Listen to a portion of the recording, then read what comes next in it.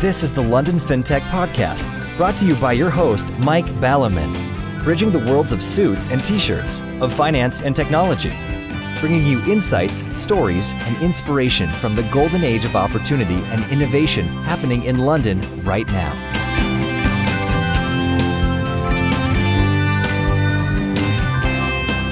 Hi, this is Mike Ballerman, and this is the London FinTech Podcast, episode 216, brought to you in association with Smart and theEnlistedBoard.com. And I'm delighted to be joined today by Barb Blanton, CEO of Crosslake Technologies, whose strapline is, quotes, private equity and management team's trusted advisor for technology, unquotes, to discuss due diligence. Amazingly, we still keep coming across topics, even though the LFP is now in its 9th year, that we haven't actually thrashed to death already. Due diligence is a topic that few of you out there may have come across, but it's an absolutely vital one to know about, not least of which, as the most common case, is that VCs, or PEs for that matter, funding offers are always dependent on due diligence, rather like you offering to buy a house, but this is conditional on having a good survey first. There is a parallel here with another funding phase change, that of IPOing. As we've heard in prior LFPs on how to IPO, brackets, and if you ever want to look up a topic on the London FinTech Podcast, go to the website, there's an episode page, and just find on that page. So if you want to find IPOs, just search for IPOs and you'll find the old ones.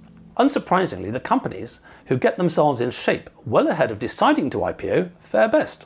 The same applies to due diligence. Yet, the realpolitik in the busy life of startups, scale-ups and IPOing companies and busy founders is that plenty of fintechs and other techs for that matter leave the, shall we say, internal tidying up of the office to roughly the day before the inspector comes round, leading to, unsurprisingly, a suboptimal experience.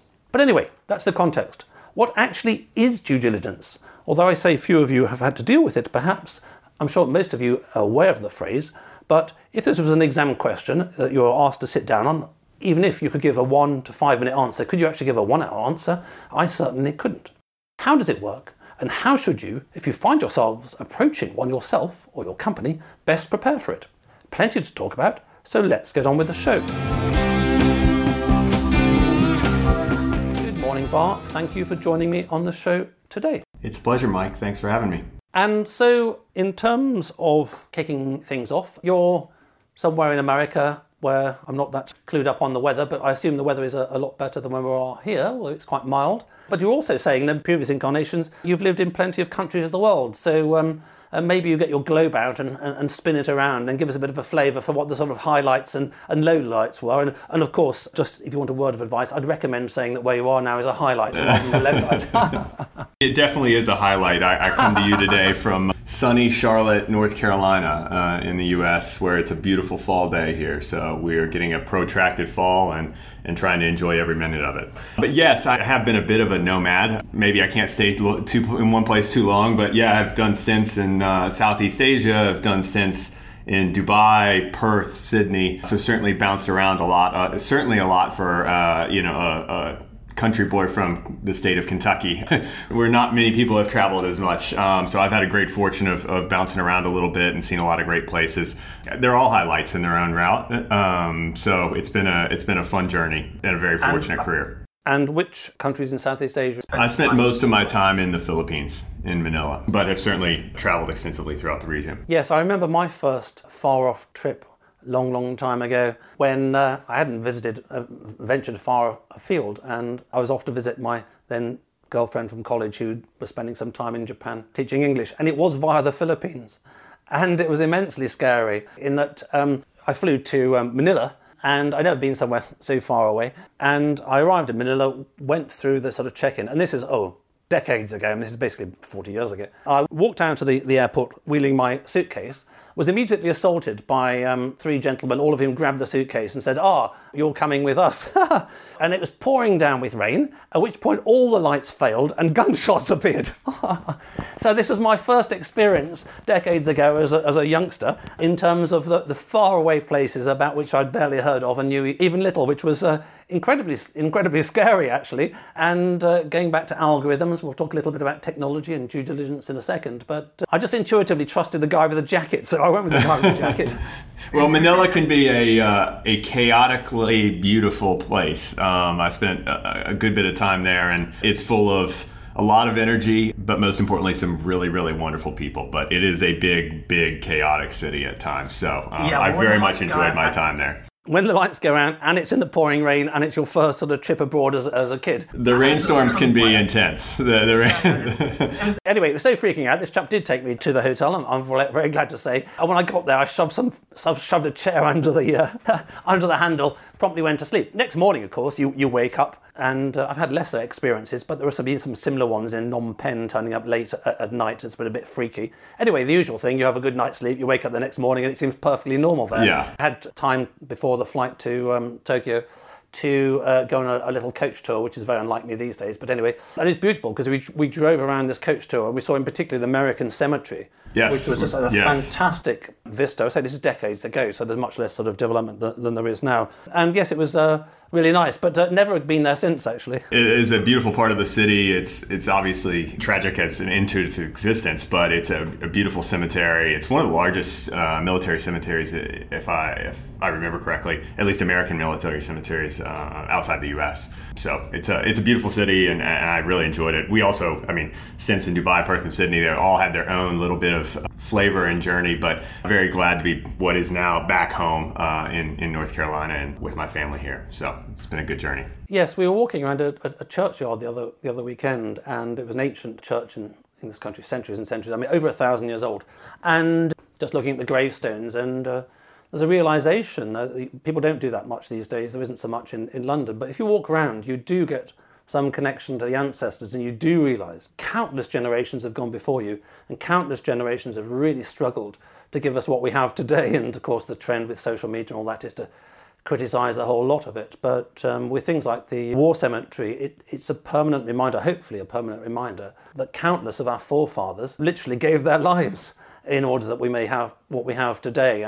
But anyway, so what was it career-wise that led you to go around the world? I assume it wasn't busking, or was it a more sophisticated version of busking, perhaps? I started my career in a bit of the corporate world, which took me on early phases of that journey. But for many years, I was at the advisory firm McKinsey & Company, where I was a partner for many years. And I kind of sat at the intersection of our private equity and transformation practices, which was the root of a lot of the international journey, at least. Ended up being the managing partner for a brief stint in the Carolinas office here in Charlotte, North Carolina, before moving over to Crosslake about 2 years ago.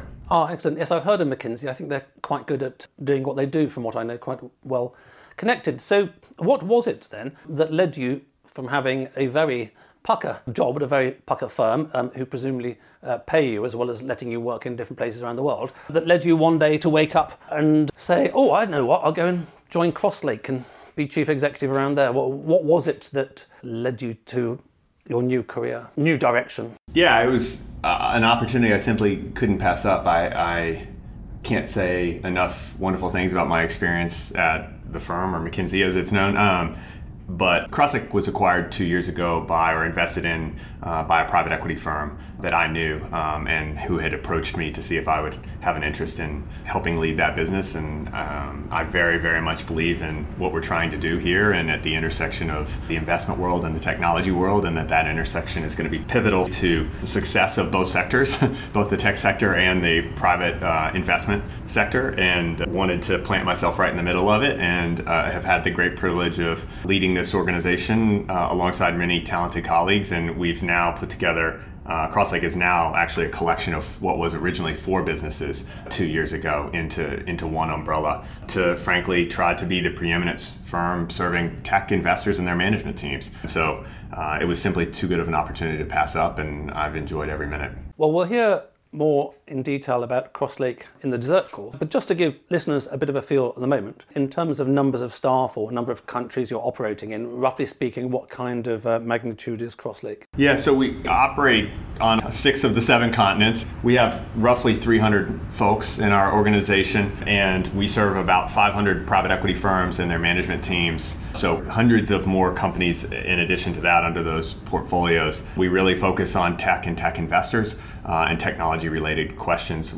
About half of our work is on the due diligence, buy-side, sell-side of a transaction, and then half our work is helping management teams drive value through technology. In Europe alone, we have about 50 colleagues in Europe, and we serve over 100 private equity firms in the region. So good presence in Western Europe as well. Oh, excellent. Well, I hope the listeners out there appreciate, I was about to say my hard work, but perhaps it's my good fortune in terms of being introduced to you guys, because clearly you know a little bit more than a thing or two about due diligence, of which we will in a short time just be able to barely scratch the surface. But let's start with the absolute basics. As with many things, if you understand the essence of something, then everything is kind of an elaboration on that. As I said in the introduction, I doubt there's a listener out there that hasn't heard the phrase due diligence. Equally, I imagine that actually quite a small percentage of the listeners have been through a process of due diligence. I myself have never been through a process of due diligence. Going back to my merchant banking days, corporate finance were always doing due diligence on something or other, and one of my favourite due diligences was when we floated Gazprom, and somebody was sent out from us along with PricewaterhouseCoopers to go to Russia and pretty literally actually I think, count the oil wells the Gazprom had, and they never came back. We never saw them in the company again, so we literally don't actually know what happened to them. So what actually is due diligence from the perspective of a professional that knows all about it, or as much as is possible to know about it? How would you define due diligence? I think at its simplest level, it's a prospective investor's attempt to pragmatically understand the risk and the value that they're trying to backstop. And you can really think of it as they've got three things in their head as they embark on due diligence. One is, what is the risk I would be undertaking here? Two, how much value can I create for the price that I pay, right? And three is more compliance oriented, right?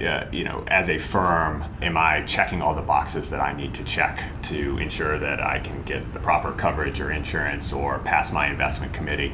But really, it's that risk and value lens that is the focus of due diligence. Now, what that means changes a little bit by deal, by process, by size of firm, etc. But really, it is about mitigating risk and getting a very clear lens on the value that you can create. I see. Well, starting with the basics, or 30,000 feet overview from quite a height, is it sort of broadly true to say that if you're a VC or PE firm, the process is somebody knocks on your door, metaphorically speaking, and maybe you have a meeting with them, and after you have a meeting, they come in with a PowerPoint, and you see a couple of people, and they spin you a story. They tell you a narrative. They show you some slides. They say, oh yeah, our client growth is 99% a day, and da-di-da-di-da-di, and you hear a narrative, and they may have some ideas of valuation and all that kind of stuff. But that at that stage, all you have is, quotes, their words for it. It's their narrative. And that rather like a survey on the house, and please do correct me to the extent that that's a misleading metaphor, it's a bit like you see a house, you walk around it, if you're not a property expert, you think, oh, that's nice, nice swimming pool, 15 bedrooms, blah, blah, blah, blah, it looks quite a big garden.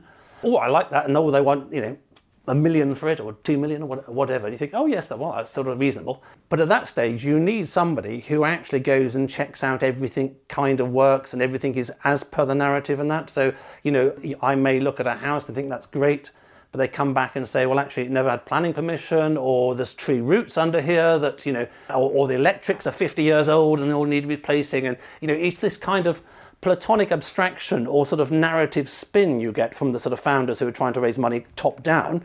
But the bottom up is what it is. Forget narratives or whatever. You go around and check that, you said you've got about 300 staff. Well, I'm sure you have, but if I was going to give you money, one of the due diligence things would be checking that you do have 300, not 30 staff. I mean, at a very trivial level before we get sophisticated. I think that's absolutely a fair metaphor in terms of a house inspection. I think that the one nuance that I would add is it's not intended to be a gotcha exercise, right? By the time a due diligence is initiated, both parties, in most cases, have an affinity for one another in the form of an investment thesis or an interest in the investors, not only their capital, but the belief in that team as an investor that they would add value to the business. And so there's some kind of mutual interest there. And so, yes, there is all of the bottoms up of validating that things are as they are claimed to be, right? But in many cases, it's actually just trying to create a transparent set of facts that both parties share an understanding for, one, and two, starting to think about what are the key questions that the investor and the management team need to align on in terms of post-investment creating value together, right? And what are those 3-4 questions? And we can talk about some of those, but what are those 3-4 questions that they're focused on in terms of the value orientation? And I think that's probably one of the, maybe not big shifts, but is growing in importance, right? I think the perception is that it's all of a risk exercise, whereas in reality, in many cases or many work streams, particularly the ones we embark on, it's actually a value-oriented exercise as well, which is, yes, what technical risks do I have in this? Or is there a huge presence of technical debt? Or do I have an architectural barrier in front of me? But also, how am I going to create a scalable product, right? How am I going to actually differentiate versus my competitors? Those are prospective and value-focused exercises, and that's just as important to an investor as mitigating or understanding the potential risks and pitfalls. Excellent. Well, you've already corrected my understanding, even at the simplest of levels, but it's a point well taken, which is that a well-conducted due diligence process looks not only at the downside, but at the upside, and gives one insight into both of those. And one thing that just occurs to me, I said at the beginning that from the perspective of fintechs, the time they're most likely to see it is when VCs are doing round B, C, D, and E, and they offer you some money and they come around and do check the numbers add up and all that kind of thing. But the other thing that occurs to me is that this isn't necessarily the case if you take over a public company, is it? Which seems a little bit anomalous, either or I'm wrong. And the thing that's in my mind is, let's forget the politicization and the current world, everything's politicized, but there's a gentleman you may have heard of called Mr. Musk who wants to buy a company that you may have also heard of called Twitter. And there was a long spat over sort of bot accounts or something like that. Now, were Twitter to be a private company, and for the sake of argument, were you guys to be advising him several months ago, and he made an offer, then presumably that offer would have been contingent on the due diligence having been done, and you go around and you do due diligence and say, well, this is this and this is that and that's the other, and actually the bots are 11.2% or 99% or whatever it is. So just on this last super big picture, before we dive into some of these silos you're talking about in terms of risk and value, the subsections within the due diligence handbook, as it were, it's a rather curious thing, and it has led, of course, to various lawsuits that one can think of at the top of one's head, that if you buy a public listed company, if you offer to buy it, you don't, get the chance to do due diligence on it? You bid $50 billion and then later you find out, oh shit, it was only worth 10. How does that work? I mean, is that the case that the accountants have put themselves on the line because the accountants have validated that, there are so many oil wells, there are so many staff, there are so many bots? How does that work just from that dimension? Yeah, it's a great question.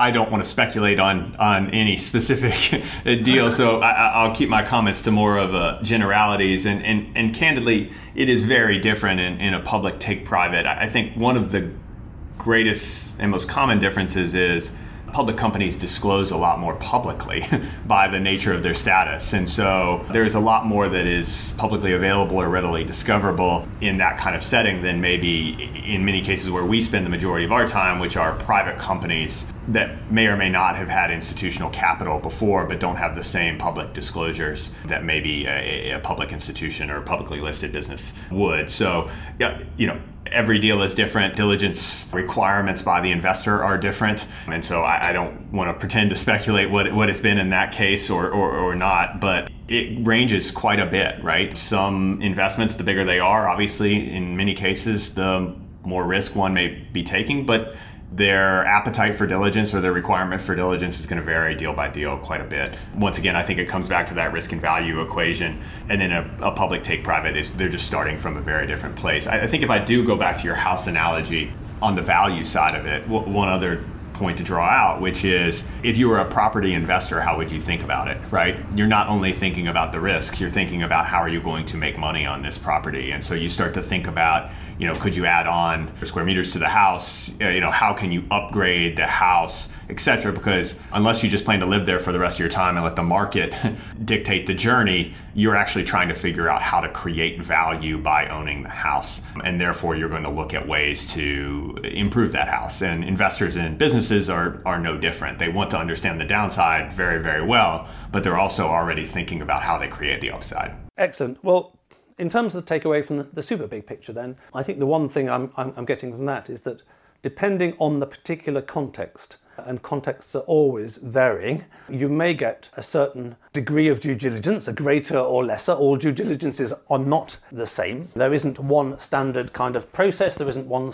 kind of standard handbook that gets applied in all cases. And I think it's, not to push the property metaphor, but I have a very simple brain that can only think in simple terms. I think there are, as I recall, different levels of survey you can have done on a house, for example. You can go for, metaphorically speaking, the gold, the silver and the bronze. Yeah, sure. One more thing, interject, is you can think about different ways of selling a house, right? And there are different processes to do that. And the more competitive that process is, the more the buyer has to position themselves, right? They may have a minimum standard that they must cross for their own fiduciary responsibility and their own level of comfort, and that may vary by buyer, but the more competitive it is, the more you're going to try to position yourself as the easy buyer, right? And you see different financing, you see different terms, you see different closing periods, etc., right? And the same is true in the investment world, right? The more competitive a deal is, it can have an effect on the timeline, the diligence, the depth, etc. But all buyers are going to have their minimum floor that they are,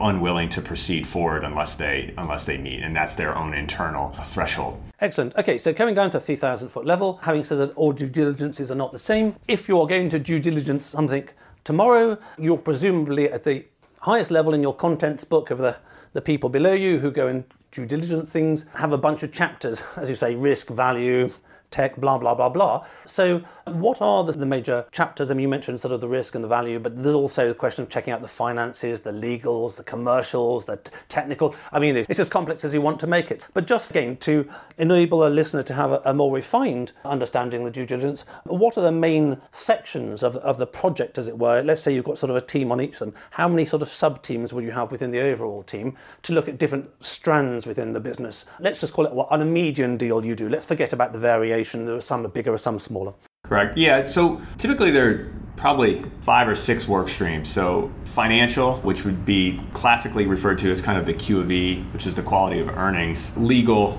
which obviously covers that side and the spectrum of that. It's commercial or strategy, loosely referred to, which would cover, how big is the market? How do customers feel about you? Where are the pockets of growth?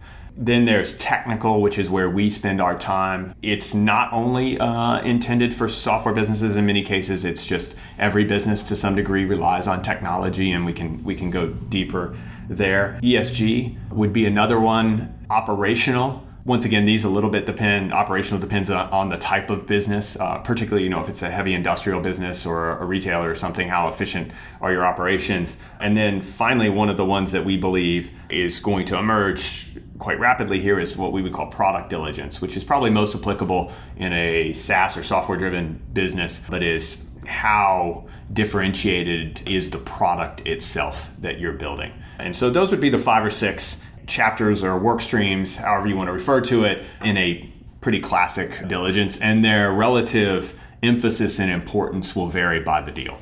I see. So most of those, you say, are self-explanatory. You want to check that the numbers add up, going back to my obsession, but also the opportunity for earnings and, say, the marketplace and various businessy things like that. I can imagine, roughly speaking, how one would approach those, and equally the commercial. The one you mentioned there, which is obviously very dependent on whether you're buying Ford Motor Company or, Revolut App Bank, is the whole technical/technology/IT. I mean, there's a hell of a lot of difference between making motor cars and having an app bank. So how would you drill into that area if we sort of zoom into technical due diligence? I mean, I haven't really heard the phrase very much before, and if I have a nightmare tonight and I've suddenly been appointed to a job to do technical due diligence, I'll wake up in a cold sweat because I can spell it with a bit of a help from a dictionary, but I wouldn't be able to go much further than that. Yeah, so let's start with, I guess, what it means, and that is very simply, how much does your technology paradigm enable your business to create value, right? That varies a lot by the type of business, and I'll loosely categorize them into three. One would be a pure play software business. Your function as an institution is to build software that people buy. That is often the most intense one because that is the product, that is the business in many cases, and we can talk about that. The other end of the spectrum would be, let's call it a services or manufacturing or retail business, which in many cases relies on enabling technology that they procure to make their business better, faster, smarter, right? And so that examples would be ERP systems, HR systems, inventory systems, etc., email and the like, right? Which many businesses rely on more and more every day. I mean, to some degree, every business is a tech business at this point. And so the complexity of their back office systems and enabling systems and how it fuels their business is the scope there. And then in the middle is what we would call tech-enabled services businesses or tech-enabled businesses. In many cases, these businesses do something else. They sell a service in many cases, but they've actually built a piece of proprietary software that makes their business better and that they believe is differentiated from their competitors. So they are actually, in many cases, also building software. It's almost rare at this point to find a business, at least in the world in which we play, that hasn't gone out and built its own software to some degree. And so getting an understanding of what it is and how it creates value in the business and how it will continue to create value in the business is really our remit. Yes, and the more you speak, the more I can see that, in a sense, this is quite contiguous with management consulting. It's the same kind of mentality, and you can drill down as far as the budget goes. I mean, just on that point about drilling down and having said before that taking over public companies is a different ballgame. But let's say you have a client who is immensely wealthy. They'd have to be immensely wealthy, as you will see by the example coming up. And let's say they wanted to buy, for example, Citigroup and take it private. When I last looked, Citigroup was order of a magnitude, 250,000 employees in countless countries around the world. Now, in principle, and this may come back to the point you made earlier about timelines and competition and market constraint, in terms of we want the deal within a month or 3 months or whatever, there is, I would have thought, no way to fully 100.00% due diligence a business of 250,000 people spread around the entire world. Now that is an extreme case, and I take it merely to make the point that even in the median case, there is a certain degree to which, I mean, you guys are quite happy to be paid, I'm sure, to due diligence is lasting for years, and there's always more that you can be doing. There's more so that you can be checking out, you can get lower and lower in the organisation. But in terms of, as it were, how far down the organogram one goes, or how detailed one goes in terms of, like, do you want a low-res JPEG or a super high-res JPEG? How does that parameter work? Because there is no, as I say, there is no full answer. I mean, if you're on the board of Citigroup or HSBC, on the board you can have no full understanding of a massive complex business like that. And even if you employ a team of 100 people, they'll still not be able to work it out by the end of the year. So what is this practical parameter about how far one goes down? Yeah, so it's really a conversation with our clients, in many cases, who are the investors. In the case of a diligence, our clients are the investors. And it's a question around, or a discussion around, what are the key areas of risk that you're most attuned to and that your firm wants the deepest understanding that you can? 2, what are the main investment thesis questions that you have? So I'll give you an example. Is the product scalable, right? Is there a lot of tech debt? Is the product differentiated? Does the engineering team write code efficiently and effectively? These are loose examples of questions, and getting aligned on the 3, 4, 5 of those, that gives us a really good starting point for what is the threshold of pragmatism that you need to cross here to answer the really, really important questions, right? And then the process dictates a little bit about, there's an optimal amount of time, right? And as you said, more is always more, kind of, to some degree. But there's a pragmatic reality of how much access, where the process is, where we are in the process, and frankly, how much confidence or conviction or detail the client wants. And so what we're trying to do is prioritize our time so that we're creating the highest level of understanding, or the best level of understanding, against the key areas our client cares the most about, given the process. Now, the other value is we've done 3,500 of these in the last few years. There is a pattern recognition to diligence that does not draw conclusions, but gives you fertile understanding of where to dive deeper. And so as you spend time with management teams, as you spend time with investors, having done, as an individual, hundreds of these is a really important skill to understand where things don't necessarily add up or where you would want to spend more time to make sure you understand so that you can frame a risk or an opportunity in the appropriate way. So I think it's a mix of getting aligned with the client on what are the most important risk and value-oriented lenses that they're focused on. And then 2, having the skill and the experience of having done diligence in many, many cases. Because back to your question, there is no perfect tech. There's no perfect business. There's no perfect tech. And so it's the pragmatic relative judgment that's really important here, because our job is not to assess, is this perfect? Our job is to assess, does this meet your needs from a risk and a value oriented, and from our lens technically would seem like a viable investment based on what you want to do with the business and where you want to create value. Yes, it's interesting. It's probably another podcast entirely, actually, but it may well be that the US, being more savvy in entrepreneurialism and tech as a whole, has a slight slant on this one, which is that quite often the one I've heard, the phrase due diligence in the UK, it leans more in the direction of an audit.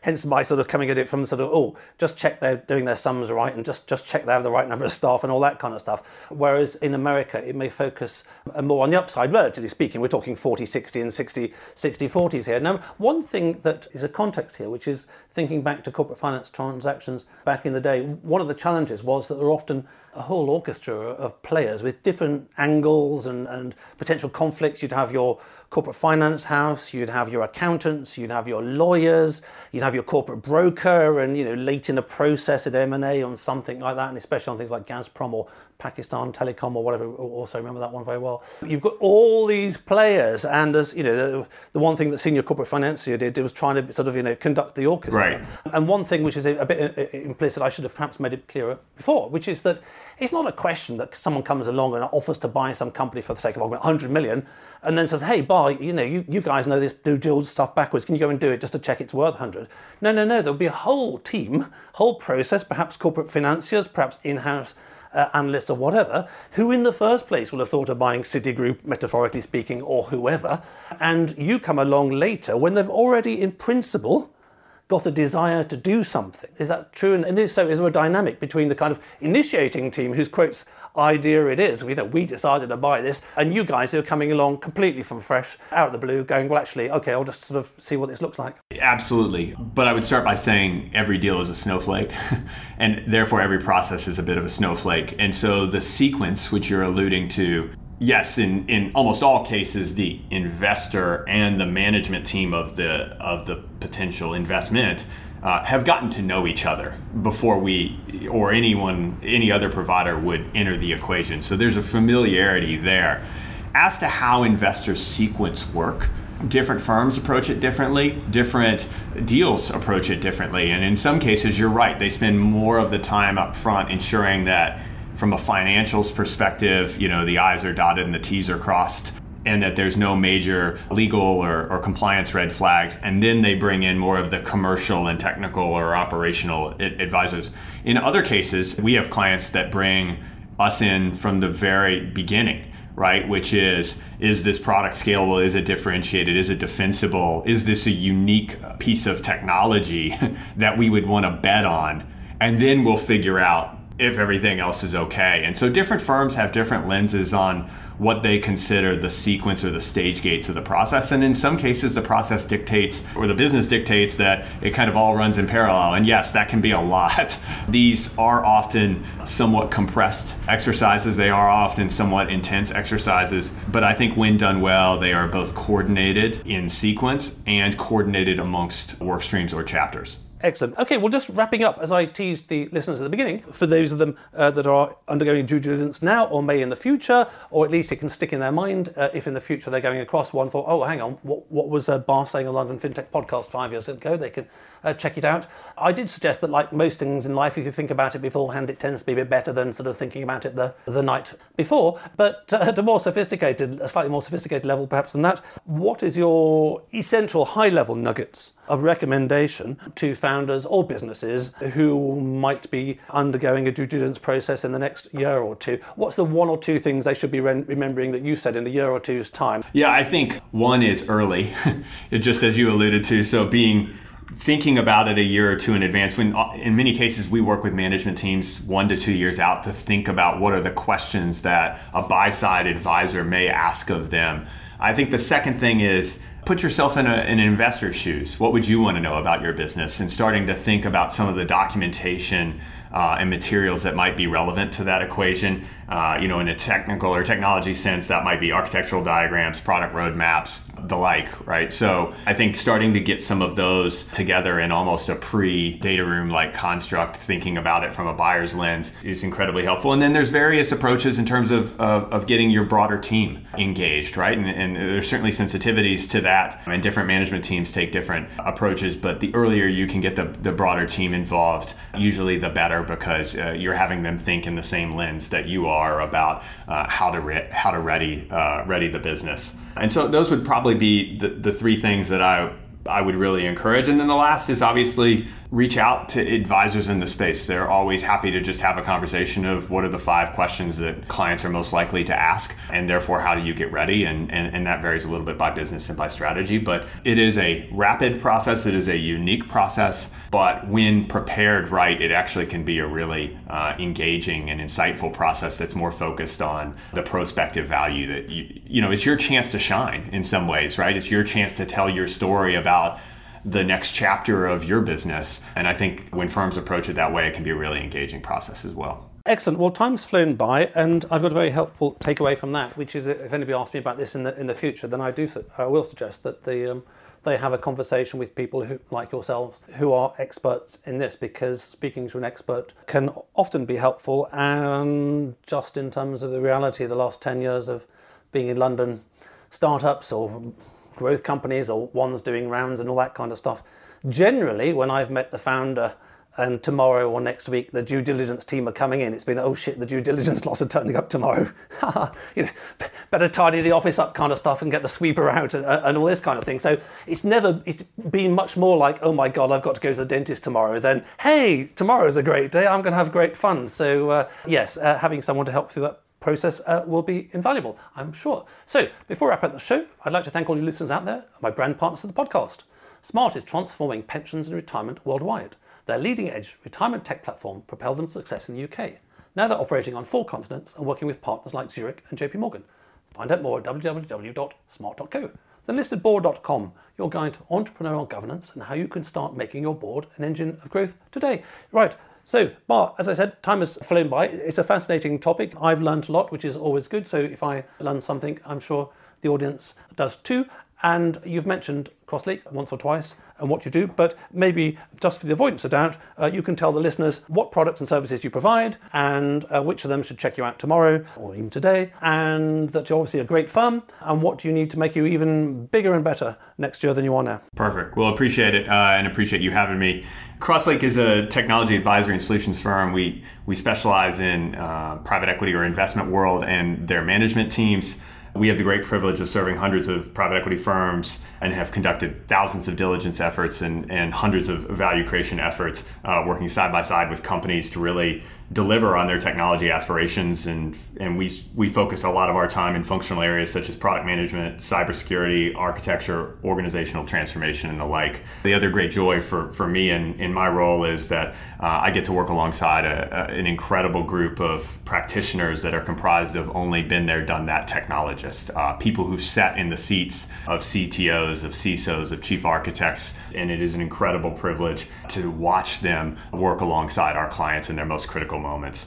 It's that blend of the investor view and the management view that we believe is special about Crosslake. And if we can ever be of service to anyone on your show or the like, please don't hesitate to reach out for us just for a chat. We can best be reached at info@crosslaketech.com, or you can visit our website at www.crosslaketech.com and just click connect. And we look forward to the opportunity to connect and serve. Excellent. And in terms of making you bigger and better next year, is there anything you'd particularly like to come your way in 2023?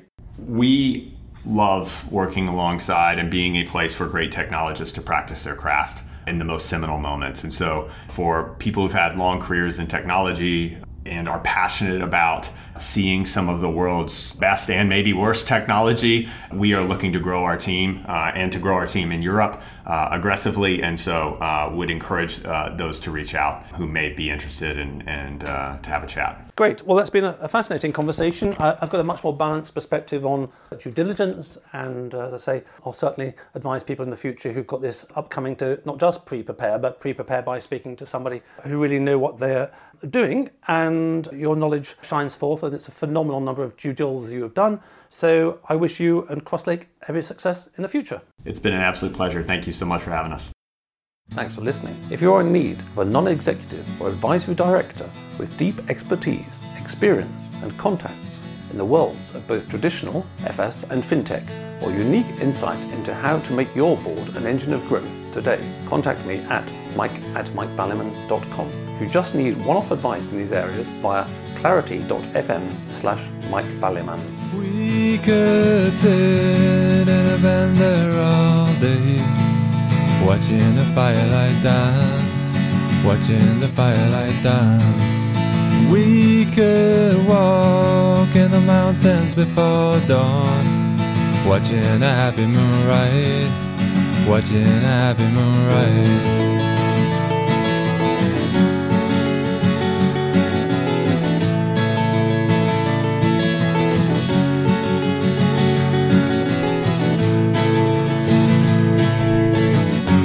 Come away from the city, with the tarmac so dead and the people so sad. Come away from the city, with the faces so grey, with the pain of the everyday.